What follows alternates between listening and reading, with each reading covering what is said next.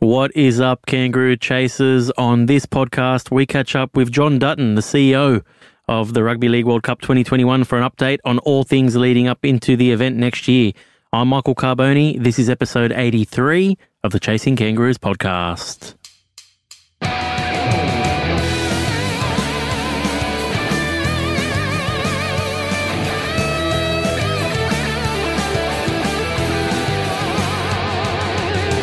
You're listening to Chasing Kangaroos, the rugby league podcast for fans who are passionate about seeing the game played in more places.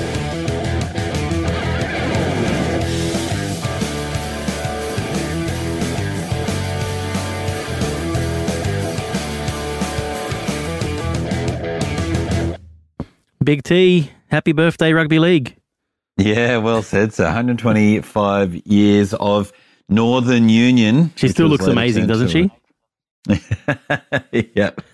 Northern Union, and we coined it rugby league. That's one of my favourite rugby league facts. Tell me the story. Was the one who, that was essentially it. So it's called Northern Union in England, and then Australia starts playing it in 1908, and we called it rugby league. Both of them just as confusing as the next. Northern Union isn't a great name, and rugby league also isn't a great name because everyone just calls it rugby and gets confused, or everyone would have just called it union and got confused. So I've had numerous conversations about this, and people contact me all the time saying, "Oh, should we change the name?" And it's like, well, I don't know. We've gone 125 years, and we're kind of stuck with it now. But I don't know. I'm happy to maybe we have a big debate about it one day with some people a little bit smarter than we, and talk about the options and what we should do. But anyway, it's an interesting one. But happy birthday, Rugby League. Real shame we didn't see much about it on this side of the world. Like I feel like I know it's funny, in Australia we kind of act like it started in 1908, not 1895. But it's a shame. But the game is 125 years old, and we celebrated it. That's for sure. Yeah, I agree with you. Mainstream media was like that, but my Twitter feed, and I love my Twitter feed. It was lit up with Australians and the like wishing happy birthday to rugby league. It's even in my calendar, would you believe, mate? Oh, really? My wife told me 2 days beforehand. I just got a notification. It's rugby league's birthday on Sunday. That's right, mate. Is it on your Big T Rugby League bucket list to go get a photo? The plaque that you see on the wall. I do know. Yeah. Well, that's what I saw 1,000 times on my Twitter feed. I wouldn't say that's on my bucket list. No. I mean, I haven't been to Suncorp yet, mate. I got a lot more things to do in this country before I get out to do other ones in other countries. And seeing a game in Toronto would be a big goal, and in North America, Jamaica. But you know what I did go and do as a bucket list? I went and saw where Daly Messenger grew up, which is in Sydney. There's a plaque at the front of his house. So I strongly recommend anyone who's feeling nostalgic and wants a bit of a memory lane thing. Where is it? I was worried you were going to say that. Double Bay? Double Bay. Double Bay, really? That is the least likely place for a rugby league player, I reckon, to be born. Double Bay. And while I'm chugging out the fun facts, because we all know how terrible I am with names, and there are a lot of people who probably think, Carbs, why do you keep this idiot on? He doesn't know anyone's name and he doesn't know what he's talking about. But here are the things I do remember, fam. The street that he was born on was in Balmain, in East Balmain, and he... And at the bottom of that, his dad was a boat maker, ferry maker, something like that, something that had to do with the wharf, but boat repairman. And as he grew up, they eventually moved to Double Bay, stayed near the water. But the same street that Dalian grew up in and moved from was the same street that Wayne Pearce also grew up Really? on. And then later went to school at Nicholson Street. So... Yeah. There you go. When I don't need to remember their names, I just need to remember the amazing facts around them. Yeah, you remember the crazy stuff. More fun facts with Big T next week, guys. But, mate, speaking of great chats, did you get, and nostalgia, did you get to, I'm sure you listened to JT and Big T becoming best friends? Yeah, I listened to it twice, mate. Did you guys go for coffee this week or chat on the phone or anything like that? I did set wish. No, He hasn't called me since then, but that's okay. It was a fiery relationship. It burned hot at the time, and that's okay. And he might need some time to cool down. It was a great chat, man. But I loved it. Yeah, I love listening. I listened to it twice, I think, and we've had some great feedback. We're also getting great feedback on our little PNG episodes, 5 minutes long every Monday. Matty Church, the PNG Hunters coach, giving us our little snippets and little match updates of what's going on round by round in the Digicel Cup over there, which is really cool to listen to. Like I'm learning players' names and which clubs are favourites and the little rivalries and things like that. So it's been pretty cool, and we just really wanted to shine more of a spotlight on Papua New Guinea Rugby League, on the domestic competition over there, which it has done because you guys are listening and reaching out and telling us that you're enjoying it. So we'll keep that rolling until the end of the season. Go Tigers. Go Tigers. Mate, and I also had some feedback about you, mate. I get this every now and then, but shout out to Mark Harris, regular listener. He goes, and he sort of, every time he listens to an episode, he'll give me a little message saying, oh yeah, love the show. This is what I liked about it. And this week he says to me, mate, tell me, does everyone love how Big T says, wow? And, Oh my God. Because Murcho doesn't listen to these recorded live anymore. He listens back and edits. Yeah. He's going to die when he hears that, because his favorite / least favorite, I think it's his favorite thing about it is me saying wow. And one of my biggest fans, Mario, Media Watch Mario, who's followed me around from podcast to podcast, is an excellent guy on Twitter. You should definitely get around him. Yeah. He also loves that I say wow and shut up to really incredible people. He just can't believe that I tell Yvonne Sampson to shut up and wow in the same sentence. Well, the wows, yes, the wows are popular. Don't stop the wows. And I suggest at home, unless you're driving while you're listening or something like that, but if you want to play a drinking game, just every time Big T says wow, you'll get absolutely hammered.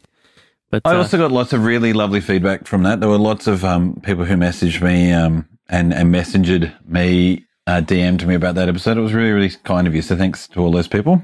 Yeah, good stuff. We'll keep it going. We've got a good interview tonight. So I spoke to John Dutton, the CEO of the Rugby League World Cup 2021. And John, of course, has been on the show before, but I didn't realise it's been so long. The last time he was on the show was episode 45. So if you haven't listened to that, go and check that out. It was all the way back last November. It was the episode after I finished recording the official International Rugby League podcast. So go listen to that. It was before Big T days, but check that out if you haven't already. You get to know a little bit more about who John is. He was also on episode 35. So we've had a couple of chats, and this is, I just got off the phone with him, actually, Big T, and we had a lot to discuss. Of course, since our last chat, the whole world has turned upside down. So all this great work that he and his team are doing leading towards, the World Cup, could be in jeopardy because of COVID-19, but they've got plans in place. They've got plan A, B, C, D.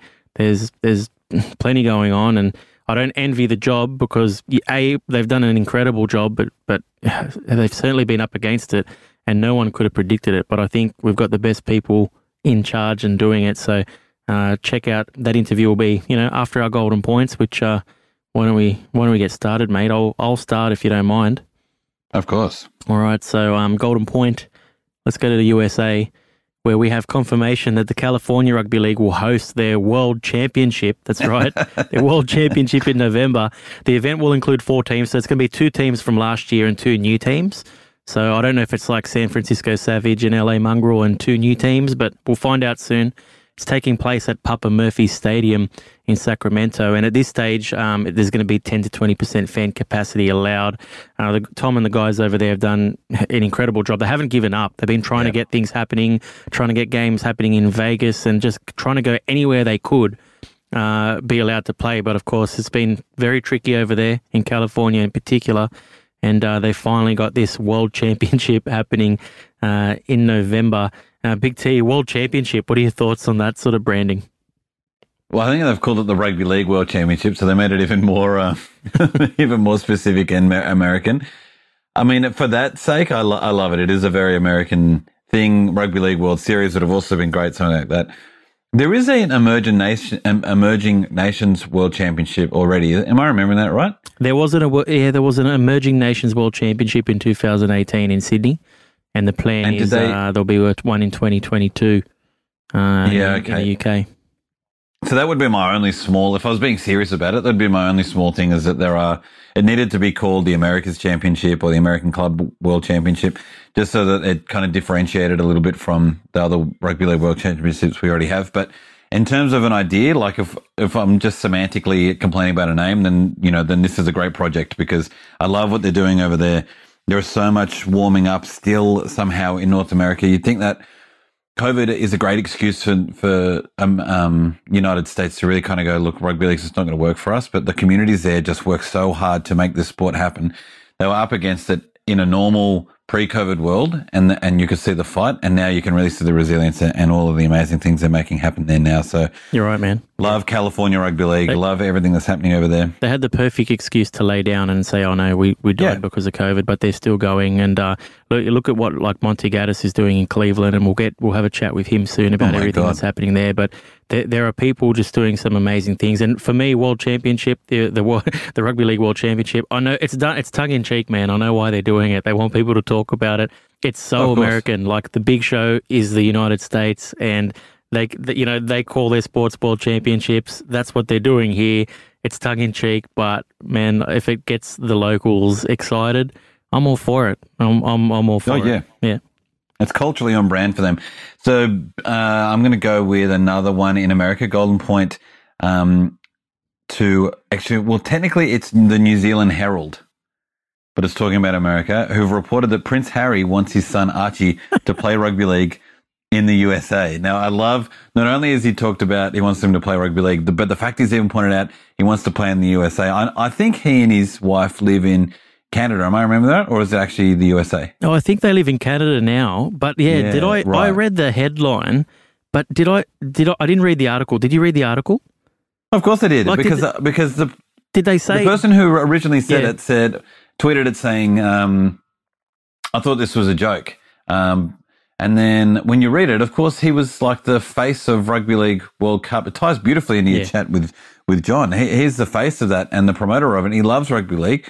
And so he's there. He can't get he said he's finding it really hard. The Prince or ex-Prince Harry was saying it's really hard to find a rugby league shaped ball there, and he's working really hard to try and find it. And he just wants to get Archie in the game because he loves the game. He loves the characters, stuff that it builds, and he's looking forward to making it happen.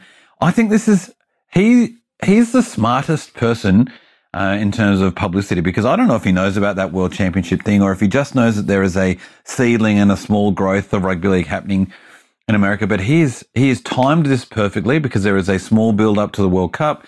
It's reminding everyone that he's there. It's such an outlandish comment that it makes people talk about it.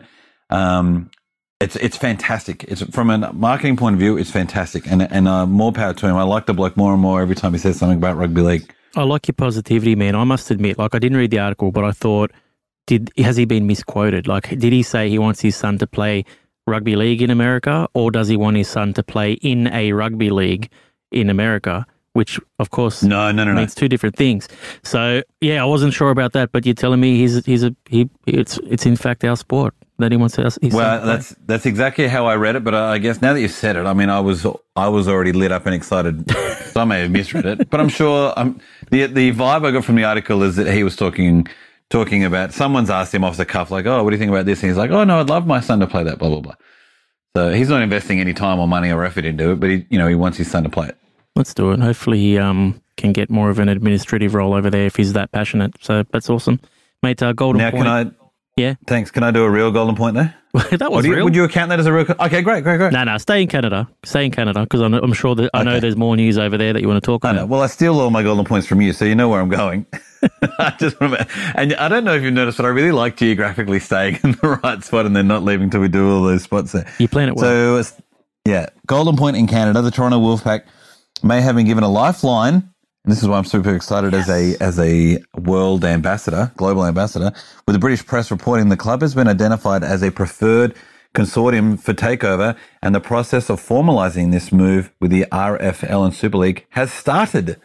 There may even be some news later, tomorrow, by the time people start listening to this. Yeah, so we don't know when it's coming. Have you heard much about it? Well, we've heard that there are a few consortium interested in purchasing the club, but we now have heard from Bob Howlett that they have a preferred consortium. Like they've chosen one that they want. They've chosen one. Now, I don't know who it is, but we have heard that, we have read that it is a North American-based company, and that they have been or are involved in the Wolfpack at the moment anyway, or they have been previously involved. So they're keeping it in-house, which is probably a good thing. And it's just good to hear because there's so much, I guess, negativity, and we're all thinking the worst 2 weeks ago, but it looks Not like there me. could be some positivity. I've been on record the whole time saying Wolfpack for life. Because I know nothing about it and I don't. You just I'm missed not the that well read. positivity, but that's good. Yeah, what have I got to lose? But I was concerned when I first read this story through whatever channel, probably your Instagram, that it was a New York, it was a New York thing, because I think you told me that the New York bid was looking like it might buy the Toronto thing, and then we didn't know if they were going to just straight up turn into the New York Wolves or whatever. But you don't think it's a New York consortium? Definitely not New York. New York were involved in the Great. conversation early on, but it was very premature sort of discussions. Some things didn't sort of line up for all parties, and New York sort of walked away very quickly from that conversation. So yeah, it's definitely Well, not great. 3 teams, and when we've got a Queen City Royals episode coming up soon, Yeah. and now that they know that Prince Harry's super keen, obviously Prince Harry's going to line up beautifully with Queen City Royals, so that'll work beautifully as well. Can't wait. That'll be 4 major teams in North America soon, if not more. So good. Golden Point, let's go to Europe. Golden Point, Greece. So if you're a long-time Chasing Kangaroos listener, you will be aware of the roadblocks that domestic rugby league has faced in Greece. And we're hearing reports now that the man behind those roadblocks, so the former Hellenic Rugby League president, Tazos Panatsidis, has been handed a 16-month ban from being involved in any sport. Wow. This is huge. I won't go into too many details, but many of you will know what this story is about. We first spoke about this on our podcast all the way back in episode 5. It was very unprofessional, so if you want to go back and listen to it, you can, but don't expect the Paul Murchison quality that we have now. But episode 5, the not so good, the bad and the ugly, we spoke about it then for the first time, and I spoke about it again in episode 25, #Let Greece Play with Gavin Willisey. It's a phenomenal story, but it seems to be coming to a conclusion finally, and it's good news for the Greek Rugby League Association. It means that any political clout that Tazos had is no more, and the days of Greek domestic rugby league and international matches being kicked off after midnight and played at secret locations are a thing of the past. So onward and upward for the Greek Rugby League Association. Now, also, just to do a weird flex about how much of a Chasing Kangaroos fan I really am, I'm also under the impression that #Let Greece Play was your first double episode, like your midweek release. Oh, potentially. I don't even remember that, so that's a good flex, big man. Thanks. Until someone proves me otherwise, let's just say that's true. Okay, I'm going to go Golden Point Griffin Cup. Yeah. Now, I saw you put this on your Insta, and I ended up throwing it on mine as well because there's a little bit of craziness to this one. A live stream has been confirmed for what looks like one of the only international rugby league matches we'll get to see this year, which is also really sad. But let's focus on that. We're going to see one. We'll be able to watch the Griffin Cup match between the Netherlands and Germany at the end of September. I think it's the 26th. Yep. There's obviously going to be more information to come. Like, it's live streamed on Facebook. And who might be doing the commentary, Carbonara? We've sort of joked about this, but it's a joke sometimes becomes real. So we might, I don't know. We'll see if we can. You pull don't some joke. strings. We'll see if we can. You do great. No, I don't. You joke. do great ideas. You do great ideas and then laugh after them. And then you see if anyone else laughs or if everyone goes, that's a great idea. And this was another one of those ones where I'm still not sure if I'm laughing or telling you it's a great idea, but there seems to be a groundswell of support for it, at least to see if we humiliate ourselves or not. Well, let's see how we go. I put the ideas out into the world and then we take it from there. But there is talk that we could live stream it and maybe Big T and I could provide some of our colour commentary. But we'll see how we go. We'll see if it's possible. We'll see if we can pull some strings and help our listeners at home watch along with us. I've never commentated before, Big T. I don't know if you have, but you've certainly got the voice for it. So maybe for that one, I'll be like the sidekick, and you can be like, you be the Ray Hadley, and I'll be the not Ray Hadley. You be the Ray Warren, and I'll be the Phil Gould. But we'll just be like the better looking versions of them. Yeah. So you'll ask me about weird Channel 9 programs that I haven't watched, and then you'll try and plug them in between your amazing commentary. Which reminds me, have you been watching The Block? Just kidding, I haven't. Golden Point. Sorry. If you want to hear some wows, though, put me on commentary. You're going to hear wows. Wow. Anytime. Wow. Look at that. Wow. Look at that refereeing. If we do it, because we'll talk to Matty. Our Netherlands guy's refereeing it, right? That was the other thing I think I saw. He'll be the touchy. He'll be the touchy. Yeah, that'd be great. What a connection. We'll chat to Matt Rigby and the guys at Netherlands and the guys at Germany as well, and see if it's possible. But we need like a team list, like a week before at least, so we can start practicing because we're going to butcher some names, even with. And we need Carsten. Yeah, we'll need Carsten. Well, Carsten's going to be at the game. So he'll need but he'll need us a week before to just give us a verbal. He'll have to read the list out loud and send us a recording. Yeah, and I'll just practice that all week. Just listen to it listen to it as you go to sleep. So it's just like embedded in our brains. Yeah. Anyway, Das meine football. What he said, a golden point to the Pacific. So will they or won't they? Now we've heard about plans for New Zealand to take on Tonga in 2 matches at the end of the year, as well as at least 1 match for each of the Oceania Cup sides as well. Things are kind of on track, but obviously the world is changing every single day. And it appears that despite the efforts from all involved, the ever-changing COVID situation means that these matches will not be taking place at the conclusion of the NRL season. So we expect a statement in the next couple of weeks to confirm this. It's really sad because we thought it was happening, but it seems like we're going to have a bit less international rugby league than we even thought at the end of the year. Super sad. It's sad, but like it's understandable as well because like I think when things were progressing along nicely until we hit our second wave, that Victorian wave, and really we're at a situation where it doesn't look likely that we're going to be able to have crowds or full crowds. So that's going to be a huge financial impact, and the New Zealand Rugby League and Tongan Rugby Leagues, for example, don't have a lot of money. So it's to their detriment to be losing money on events like this. And also, we're kind of expecting by now that there'd be a New Zealand-Australian travel bubble that would be sort of happening, but because we've sort of dropped the ball over here in Oz, and that hasn't been possible. So for those reasons, looks like those matches won't be happening. But I guess the little bit of good news in all of that is we may get 1 match out of all of it, and that is potentially, and this hasn't been confirmed yet, but there is a little bit of light for a Kiwi Ferns versus Fetu Samoa match, which I believe would be in New Zealand, because there wouldn't be too many affected by travelling, and they might be able to get a crowd as well. So Kiwi Ferns, Fetu Samoa is the little bit of light, but it's looking like the others will probably be cancelled at the end of the year, unfortunately. Yeah, it's a real shame. Yeah, it does. What a bummer! What a bummer to go out on, Big T. Tell me something. That's okay. Tell me something good. Well, I'm just about to listen to your interview, so that's something excellent. And we all know that this Rugby League World Cup has been really well organised, so I can't wait to hear how these really great organisers have organised the next bit. And I don't want to miss talking about this because every Monday I feel like I get a message from Steve Mascord because we're inside a WhatsApp group, a Twitter DM, and having him chat with me or to a group, but I feel like he's talking to me, is inspirational way to start my morning. So it's so great to be in that chat with Mascord Browns. And of course, it also reminds me that Mascord Browns, mascordbrowns.com.au exists and that you should get that great clothing. I still walk around in my Sonny Bill Williams gear and I love that every day. And I'm also rocking right now, would you believe, a Philippines pair of rugby shorts. How good is that? Is that available at Mascord Browns or they just sent it to you? I'm a rugby league influencer, so it's really hard for me to tell what's in stock. Or what has been sent to you.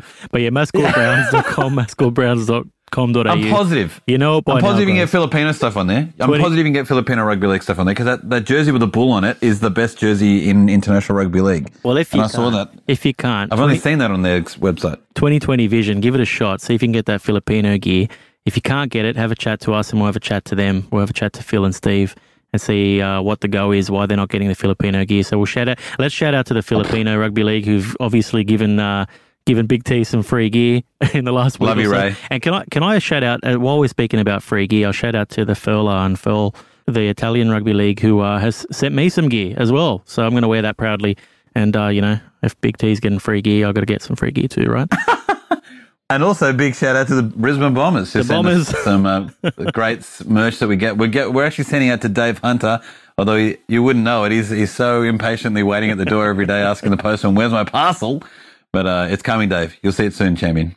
People are going to, I reckon half of the stuff we talk about now, people are like, what the fuck are those two guys talking about? But go back and listen to other episodes, fam. You got to go back. But look, if you are the listeners that do enjoy what we're talking about, then please try and help us by subscribing to the podcast and writing a review, maybe even sharing it with your friends on social media. We'd really appreciate it. Big T might even give you a shout out as well if you do so. But guys, I think that's everything, Big T, for Golden Points this week, and we can get into my chat with John Dutton, CEO of the Rugby League World Cup 2021. Go for it. Mate, happy Father's Day for next week, and fuck yeah, Nawari. John Dutton, welcome back to Chasing Kangaroos. Hi, Michael. My pleasure. Mate, last time we spoke, it feels like yesterday, but we haven't actually spoken or recorded an episode together since last November. It was episode 41, and back then we were talking about the upcoming draw and so many exciting things. It's always exciting to chat to you because it means we're closer to the World Cup, but the world has changed dramatically since we last spoke in November. I think you can agree with that. Absolutely, Michael. I mean that's scary, isn't it? Last November, as you say, we were all set in January. Did the draw at Buckingham Palace, and moving through our spring here in the UK, and of course a pandemic. So yeah, gosh, hasn't the world changed? Well, in the same few months, you've met Prince Harry. And then all of a sudden you're working from home and things like that. So it's certainly pretty crazy. Before we get into that, I want to ask you, the draw's been released since we last spoke, and there's some really exciting matchups there. But I guess I want to know, from your perspective, if you could, what is one game that you're looking forward to the most, or do you think is like the most critical or important for this event as a whole? Oh, I think the most critical importance is the opening game in Newcastle between England and Samoa. It will set the tone for the tournament. We talk a lot about momentum. It's really important that the stadium is full. I know we'll get onto some of the challenges around COVID, but I think that is a really significant moment for the tournament. It's the first of 61 games, a global spotlight on the tournament, and hopefully, if everything works out, as many people are crossing the fingers and hoping for, we will be in the perfect position as a sport, as a tournament, to really capitalise on that. Well, as you say, things have changed, and you guys have been so well prepared along the way, and nobody could have predicted a pandemic along during this journey. So tell us about, what has changed, since the COVID lockdowns and this whole period. Can you maybe shed some light on what John Dutton's day-to-day sort of looks like now, and what new challenges, the Rugby League 2021 World Cup is facing because of it? Yeah, I'd love to say I'm becoming an expert in managing uncertainty, but I don't think that expertise actually exists. I mean, we've talked a lot to other sports events, to other people who've been in a similar situation, other people who've been far worse affected, that their events have gone from the calendar completely. But it is that uncertainty on a day-to-day basis, which if we knew in a month's time, 3 months' time, there was going to be something that broke with a vaccine or whatever the situation, you can start to make plans. And of course we can't. International travel, quarantine, just the health situation. So the last 4.5 months have been managing uncertainty, but doing it in a way where we have a plan. We have a number of plans, and we can talk a bit more about those. But to make calm, rational decisions, and just to be agile, just to react to the situation, but with that calmness. And not to forget, Michael, that the thing that is still on our side is we have 14 months, and 14 months in the world we live in at the moment. If you just, as you say, let's reflect back to last November and the last time we talked and everything that's happened. So time is still on our side, but at some point the clock will start to work against us. So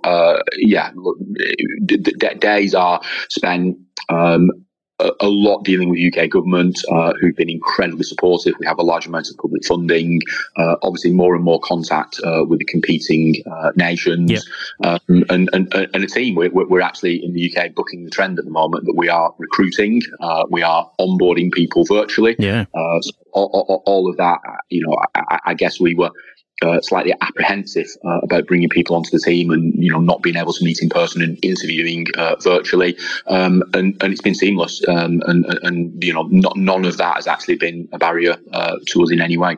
It's good to hear you've been in contact with the teams and the nations, because they would obviously be raising concerns and they want to know what's going on, and it must be tricky because you don't know what's going to be happening. But you mentioned, and I did want to ask you about, is there a plan B? And you kind of mentioned that there might be a few alternate plans. Can you shed some light or start to tell us about, what plan B, C, D could look like? Yeah, sure. And the first thing I would say, Michael, is one of the things that we've done through this period is really dial up our communication, so internally with our teammates, but also externally, and that critical piece of nations. We have 18 host towns and cities. We're now meeting them on a more regular basis. So I think that's just a key essential and something we've been very mindful of in this period. But I mean, where do we stand at the moment? We stand 14 months away. We're going to go on sale. We're going to talk about our international fan travel, but actually go on sale with general admission tickets in the next 3 weeks. And we're doing that on the basis of quite a scientific approach, looking and listening to people about consumer confidence, about propensity to buy, and planning to deliver the tournament in the way that we always had hoped. Now, of course, that may not be possible. So some of the things that we have considered and will continue to think about are social distancing, so staging the tournament, but not with capacity crowds, and how that might impact the budget and the business plan. Of course, postponement, moving the tournament back is an option. It is fiendishly complicated, not least there is an international window for, there's a window for International Rugby League. We have to consider that. There's obviously a FIFA Football World Cup in 2022. There's some significant events in the UK in 22, the Commonwealth Games, the Women's Football European Championships, and so on. So they're what the thoughts that are in our mind. And of course, the worst case scenario is the tournament doesn't happen. And that's not something that anyone wants to see. And that's something that everyone collectively have pulled together, the International Federation, the nations, our team, and also government. So all of that, and perhaps a few sort of subsets to that. For us, at this point in time, unless something significantly changes, I don't see us playing the tournament behind closed doors. And that from a business plan perspective, but B, we are in pursuit of bringing people together. We released our new brand, our call to action about the power of together, and it's the thing that people can't do, certainly here in the UK at the moment. Go with friends and family and create those amazing memories that will last a lifetime, and that's always what we at the Rugby League World Cup have been in pursuit of. So if at a point where we can't do that, then, as you say, we've got to start to look at the plans, which are now pretty detailed. So what do you think's more likely, that we go ahead with social distancing or it's cancelled altogether? I think at this point in time, we wouldn't be going on sale if we weren't confident that we would stage the tournament next October and November. What we don't know is the additional overlay, medical provision that we will have to make. We don't know what the quarantine situation will be in 14 months' time, etc. So, and that goes back to uncertainty. No one knows. So we to make a plan on right here today, and then you will have to amend the plan as we go. This is about being responsible with the significant public funding, with a significant amount of interest in this tournament. We cannot be reckless in any way. So that's why it's a sort of staged approach. I think the key milestone for us initially is once we go on sale at Christmas into the new year, January becomes a critical month to really just take stock and see what's happening in the world. Obviously, lots of talk about the race to get a vaccine, and lots of talk about how international travel will be affected. So clearly staging an international tournament, it was complex to begin with, and the pandemic has supercharge the complexity, but that's what we signed up to do, Michael, and we are determined to stage the biggest and best ever Rugby League World Cup. At the point where that isn't possible, then obviously we're into all of the options that we just talked about. Well, all of our listeners are fingers crossed, hoping that everything can start to run a little more smoothly than usual. It's kind of good to see that you and the team are very flexible about it, and you've got a systematic approach, and you've got some milestones in place. I think that's good, and a good example of that is the pricing structure that was announced, and there's been some cheap tickets, I would say, compared to what we would have expected, and that's obviously because people are falling on tough times, and we're trying to reach a certain number of fans. Tell us a little bit about the decision with the pricing structure and give us a little more detail around all of that. Yeah, we prefer the word affordable rather than cheap. Sorry, mate. But you're absolutely right. We have reacted to the circumstances. So we are under no illusions that the number of overseas travellers will be much less than for a football World Cup, for a Rugby Union World Cup. Yep. So therefore, the audience will be quite a local audience, particularly in the north of England, particularly in some hard-to-reach areas. So for us, in our research, we had to think and react accordingly. But we just got to be realistic. This whole circumstance, we've got to be realistic that it's a situation that no one, I don't think, in their lives have ever had to deal with before. Certainly not. Yep. There aren't ready-made answers. There isn't a manual that we can pick up and follow. So we can't bury our head in the sand and think, don't worry, everything's going to be okay. And certainly in our messaging, we're not going to sugarcoat anything at all. But we want to be positive. We want to give something for people to look forward to. We talk a lot about hope and optimism, which I think sums up our journey so far on the Rugby League World Cup. So the pricing, very purposely, we did a piece of work at the end of last year with a research agency. Yep. We then did some more research in the new year, and then we sat down and we've amended, tweaked slightly our prices. But the things that we've put in place, Michael, are full protection. So should people buy and the tournament doesn't go ahead, 100% refund. We've also introduced for the first time ever, certainly here in the UK, instalment payments, so people can spread the cost of the tickets over a period, and various other things just to make people feel that they're going to pledge and spend the money with those affordable prices, but they've got the protection should something not quite go according to plan. And then the rest of it is about families, it's about children. We've got £2.21. There's a 2021 theme running all the way throughout the pricing to encourage children and families, particularly to come along to the women's wheelchair games. And obviously, when you talk about things to look forward to, I can't wait to see the wheelchair tournament. I think it's going to be absolutely amazing. And obviously in the women's tournament, not only have we got England-Brazil starting the tournament, we've got that group game between Australia and New Zealand. So they are the moments that if we can encourage people to come along, maybe experience the sport for the first time and have a pricing structure that has some flexibility. Clearly at the top end, there are some more expensive prices, but that's, we are staging a World Cup and we're very pleased with the feedback from the pricing so far. The next stage is to go on sale and test it out. Well, I think you've got the balance right. And because really the fans might need some confidence to get back into a crowd. Say best case scenario, it's everything is okay. There's a vaccine and crowds are able to be at 100% capacity. We still don't know if people are going to want to be out in a big crowd like that because we're not used to it or we're not comfortable with it. But how confident are you now with these new measures? Let's say best case scenario, things are sort of back to normal by World Cup time. How confident are you of reaching those original targets to have, some of the biggest crowds ever for a Rugby League World Cup? Yeah, we are confident, but again, we are realistic. The size of the challenge, we've always been bold and brave. We've always been ambitious.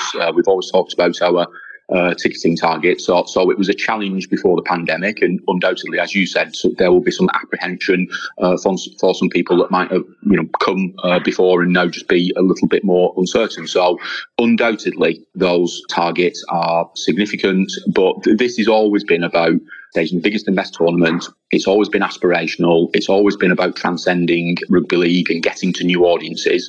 And we absolutely stand by that. And it might be from a pandemic perspective that we have to put more measures in place, and of course we want to make sure as part of our research people that know is expected that when stadiums are fully reopened, hygiene, health conditions are front of mind, and we've got some amazing venues that we look forward to staging the games. I mean, if we go all the way to the end, the men's and women's finals on the same day at Old Trafford in such an iconic venue. I was in Brisbane for the 2017 doubleheader World Cup finals. What a great occasion. It's really important for us to, take the property that is the World Cup and make sure that we can take it on to the next level in 21. And then hopefully the people that come after us in 25 and 29 and so on continue to grow that property. Sensational, mate. And the main reason we're here, earlier you mentioned that a lot of the fans, a lot of the tickets will be purchased by locals. But there's obviously, with an event like this, is obviously going to be an international component. There's going to be fans coming from all over the place, in particular places like Australia, New Zealand, for example. Yep. Now, you guys are announcing your international travel packages for this World Cup. Tell me a little bit about Glory Days, what they're doing, and explain to our listeners what this is all about and how they can get involved. Yeah, so first of all, Glory Days were involved in 2017. So they ran packages from the UK into Australia, New Zealand and Papua New Guinea, and took some significant tour parties over and wrapped around that experience. So we're delighted that we partnered with them. What they will do, have been doing in preparation to go on sale, is working with local agents in both Australia and New Zealand, and to start to build those experiences. And as you say, this is a World Cup. We have an international fan travel element. We will also have a domestic fan travel element whereby people can choose an experience. So obviously coming across, flight, accommodation, but it's then the rugby league experience that we can wrap around that. So of course, Premier tickets to games, watching the captains run the day before, meeting players, and being with some of the legends of the game. And of course, then seeing some of what England and the UK has to offer. I guess we are slightly more fortunate than in 2017 that our geography is a little easier to navigate and to actually take in a lot of the tournament. So one of the decisions that we took is we will play pretty much every day. So we have that continuity. And obviously that was really challenging in 17 because of the vast travel that people were having to do. So all of that and more. And I think the key word, Michael, is an experience. You know, people, it might be the trip of a lifetime. It might be something that people have been saving for. It might be that people came here in 2013 for the World Cup and had such a great time. We just want to really take that to the next level and build an experience that people can look forward to and have 14 months to do so. So how's it going to work? Is there going to be like a number of packages ready to go, or will it sort of be like a build your own experience type of thing? Yeah, a bit of both, Michael. So people will be able to buy directly, but what we anticipate is people will probably buy locally from the agents in Australia and New Zealand, and they will have that blend of, you know, come for the first part of the tournament, come for the second part of the tournament, or actually, you know what, build your own experience. I think what we've seen in the travel and hospitality industry, certainly in the UK, is people want an experience. They don't necessarily want a off-the-shelf package. So if we offer a blend of both and work with those people that are skilled in doing this, we will get the very best. But it's a very, very big sort of build-up for us that we've got overseas travel on sale on the same day as our corporate hospitality program goes live. We've got a retail launch coming up. We're really excited about our merchandise that we're going to offer. So we've got that coming up, and then the domestic fan travel, and of course general sale thereafter. So in the space of 3 weeks, we'll be on sale with everything, and you know, putting those protections in place that we talked about earlier. Well, this in my mind would be the earliest we've ever been on sale for a World Cup. Am I right? Yeah, absolutely. So in 2013, we went on sale exactly 1 year out. And what we will do differently this time is we will put a ballot in place. And a ballot we've seen with the Cricket World Cup, World Athletics Championships, the Netball World Cup, how ballots have been used incredibly successfully. So yes, we're on sale earlier than ever before in stages leading up to the ballot. And that's the opportunity for us, Michael, to reach that new audience. It is so critically important that we serve the loyal rugby league community, give them something to look forward to, but also that we transcend that and reach new audiences. Sensational. And some of those guarantees, so you talked about with the ticketing, your 100% money back guarantees if you know the World Cup is behind closed doors or there's COVID restrictions. Would that apply to these international like flights and accommodation and things like that as well? Yes, absolutely. Obviously, a little more complicated. Absolutely. You know, we should the tournament not go ahead, we want to give people the peace of mind that they will receive a refund for the monies that they've paid. But as per all the things, these things, it's just fiendishly complicated, dealing with lots of people, and just, you know, we're into such a new area, a space that no one has ever been in. There are very few events that are actually on sale at the moment. So we will book the trend again, and just almost holding people's hand and trying to take them through this together, and using that hope, optimism and positivity for the future is something, you know, I this will be my third World Cup. I've had such incredible memories from it. Just at the weekend, we celebrated the sport's 125th birthday. And if you think what the sport has given us all, that's the past, and we want to be part of the sport's future history. I wonder if we'll be talking about this World Cup in another 125 years and talking about how difficult it was to put on, but what a great job, and how we packed houses, and it was amazing. But I think you guys are doing a great job, and it's a task that no one has gone through before, but there's options there, and you're giving people the confidence to be a part of it. And I think that's really important and very difficult. So well done. Thank you, Michael. And it is, yes, it's without doubt a challenge. It's great how the sport has really come together and offered support. But as we've talked about before, international rugby league is so critically important to the future growth of rugby league. And that's why a World Cup has to be a catalyst. And, for me, there's nothing quite like international rugby league. It is played infrequently for obvious reasons of player welfare and the games that the players are being put under. But what I have to say is we've received terrific support from the clubs, from the leagues, and I think everyone appreciates how important this tournament is. We do all need to get behind it, and you mentioned how infrequent international rugby league is played, and this year obviously it's a little less than usual. And we saw the cancellation of the Kangaroo Tour at the end of this year over in the UK. And I think that would have been a great sort of marketing exercise for you guys to get to drum some interest into the sport. How has that affected things for preparations? And is there anything you can do, or is there anything that you and your team are doing to sort of nullify that effect and still get the message out there? Yeah, there's no real substitute for it, Michael, if I'm being honest. Yep. We were looking forward to it on a number of different levels. Number one, as you say, what a brilliant marketing opportunity, a chance to show people Australia versus England going at each other over 3 games, the very best of what international rugby league can offer. So that not taking place, we were also going to test a few things out. Some ideas around digital and customer experience and all of those different things, because we also shouldn't forget when we talk about getting people inside venues, it's not just about the actual stadium, it's about travel and transport and planning your journey and all those other things. So look, we can continue to plan and do some readiness exercises, etc. But just not having international rugby league from a marketing perspective, from a selling the tournament, from reaching other people, but both here and worldwide, because of course those pictures would have been projected across the globe. And whilst we all love our club rugby league, and the NRL have done a fantastic job in getting back and making those pictures available, to get to people, to new spectators, I firmly believe that watching nations go head to head is that catalyst, and that if we can provide that in the World Cup, and then there is longevity from people watching the NRL, watching Super League, watching the different competitions across the world, getting more nations to play, then that might start with an Ashes, it might start with a Ferns versus Gillaroos, it might start with a World Cup, but predominantly international rugby league can reach places that at the moment the club game can't get to. And I always try and find a positive, John, as you know, and I think that maybe in this instance, the fact that we've had over a year without internationals or seeing the Kangaroos in action, that maybe that will add to the hunger that people will want to see these nations in action at international rugby league level.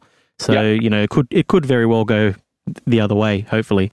Yeah, absolutely. And I talked to a lot of people in the UK about that, and also that sort of sense of unpredictability. So if there aren't the regular games and you're not seeing the players sort of gelling together as that team, that when they take the pitch, people will play friendlies and we'll get together. But there's nothing quite like a full test match for people to go out at. So I actually think it adds to the intrigue of what we will see. And as you said earlier, Michael, we've got some incredible matchups. We've got some incredible stories. Jamaica, Brazil, Greece, of course. People in the UK, we know from our survey, can't wait to see the Pacific nations and the vibrancy that they will bring. And England, Australia and New Zealand across the tournaments will undoubtedly put a really strong team on the park. So all of those things, is 61 games, 3 different tournaments, adds to, hopefully, the scarcity that we've got at the moment will make people hungrier to come and watch.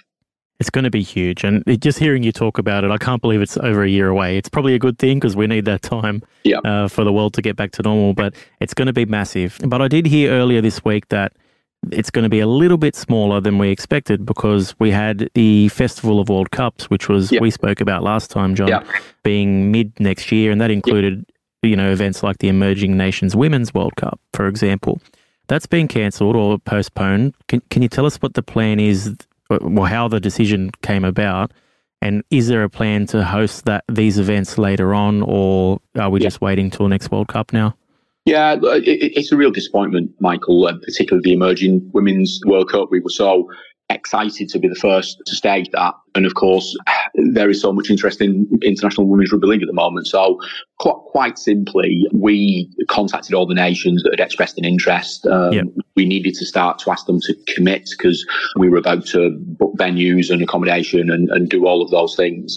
And pretty much all of them, particularly ones from further afield, simply said that they couldn't confirm that they would be able to raise the funds to come to the UK. And what that meant is all of a sudden, a really strong competition of multiple nations became a competition of essentially home nations. And that's not a World Cup. So everyone's been supportive, very appreciative. It almost wasn't a decision we had to take. The decision was sort of taken from us by the competing nations. But we've been working with the International Federation, 22 now, because potentially the emerging men's tournaments is still to be slated as well. So we will continue to work with the IRL. Perhaps one of the opportunities is to stage events in England in 22 as a legacy to what we're doing. That's outside of our hands and outside of our control, but we will support in whatever way possible. And the festival, I can't think of a more accurate word. It is a bringing together of people for a high quality rugby league,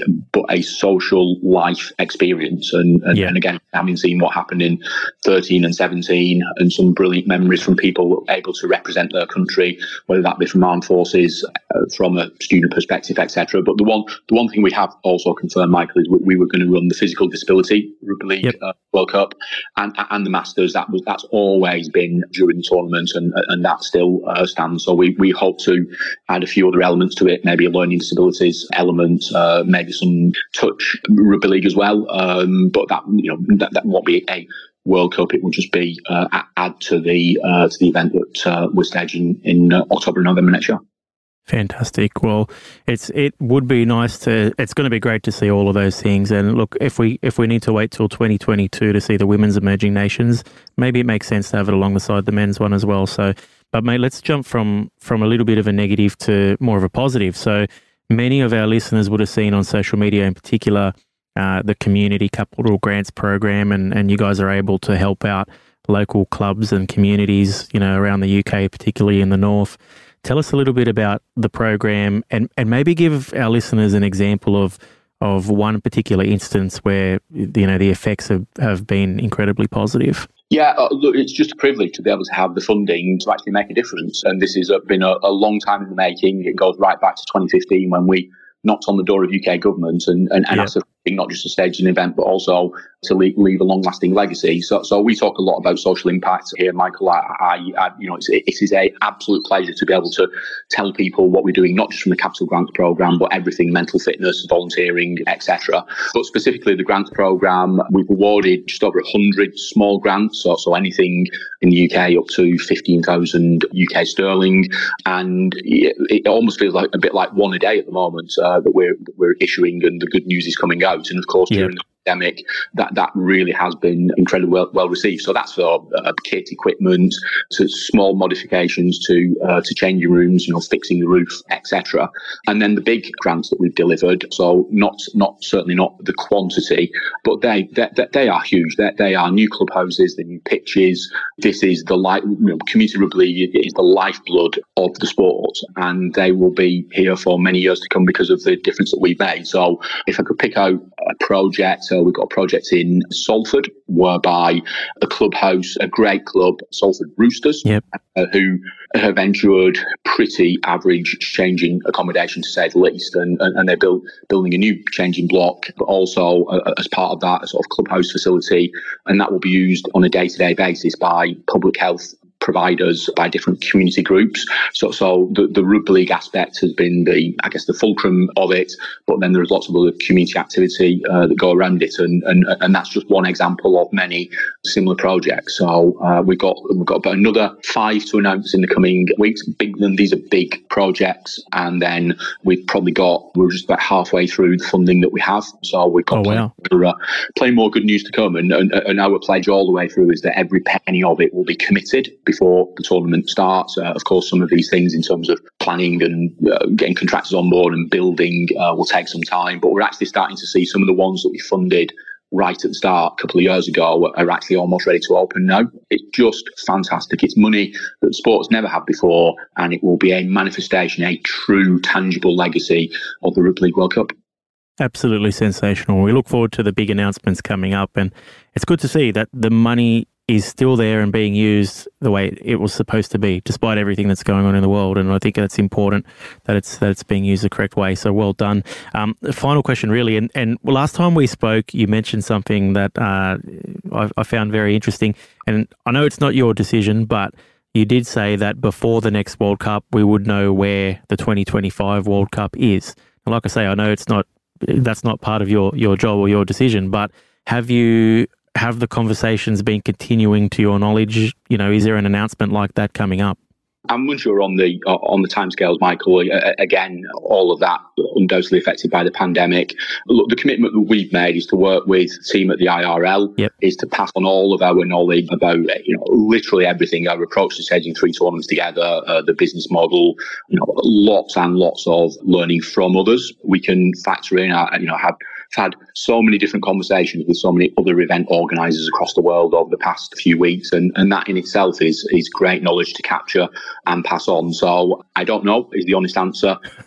When the decision will be made, it's tough. Let's be realistic about the ability for governments, for regions to put together public funding to stage major events. And if you see the trend from the Olympic Games, there was some news last week about Hamilton and the Commonwealth Games and some of the challenges that they're facing in 2026. So actually, to go to governments and undoubtedly with Olympic, Paralympic bid, Rugby World Cup, all the things that potentially Australia are considering. And if you look at New Zealand, 3 years of consecutive major events with women's rugby union, women's cricket and women's football. Yeah. But that just means that some money has been invested and there might be less to go around in the future. So I don't envy the IRL in looking to put together, re-energise that bid. But hopefully, from what we're doing, we will be able to help and raise the profile and visibility. It's so important we get to new broadcast markets. It's so important that more people see the tournament.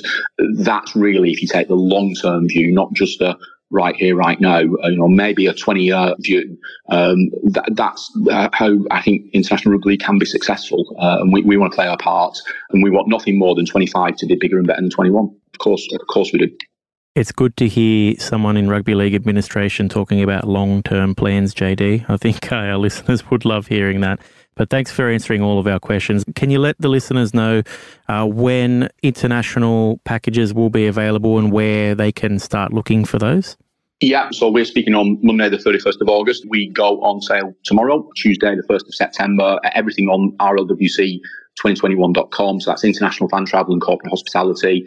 And then people will see the ramp up towards the 21st of September, which will be a pre-sale. So if people do want to buy in the pre-sale, they have to sign up again via the website, and then we go to ballots and so on. So across all the usual social media channels, Michael, and the website. And we're really keen. We engage as much as we can do across social and want to hear people. We won't get everything right, but we're certainly going to give it a real good go. Excellent. And we'll share those in the show notes and, of course, across our socials as well. But, John, you've been fantastic as always. And if I can share with you as well, the job you're doing and your team is doing is incredible. There's 2 things that I get asked a lot by our listeners, and one was, will the World Cup go ahead next year? And I think you've answered that as best as you could today. But the other thing that people constantly reach out and tell me, and I don't know if people are telling you, so I want to pass it on, is they tell me what a great job you and your team are doing and how excited they are because of it. So I just wanted to say a big congratulations on behalf of all the listeners of Chasing Kangaroos. And, mate, hopefully we speak again. There's over a year to go. I'm sure we'll speak again between now and the 2021 Rugby League World Cup. Thanks, Michael. That's a very kind words. We'll keep working hard, keep receiving feedback, and it's an absolute pleasure to talk to you as ever. Thanks, mate.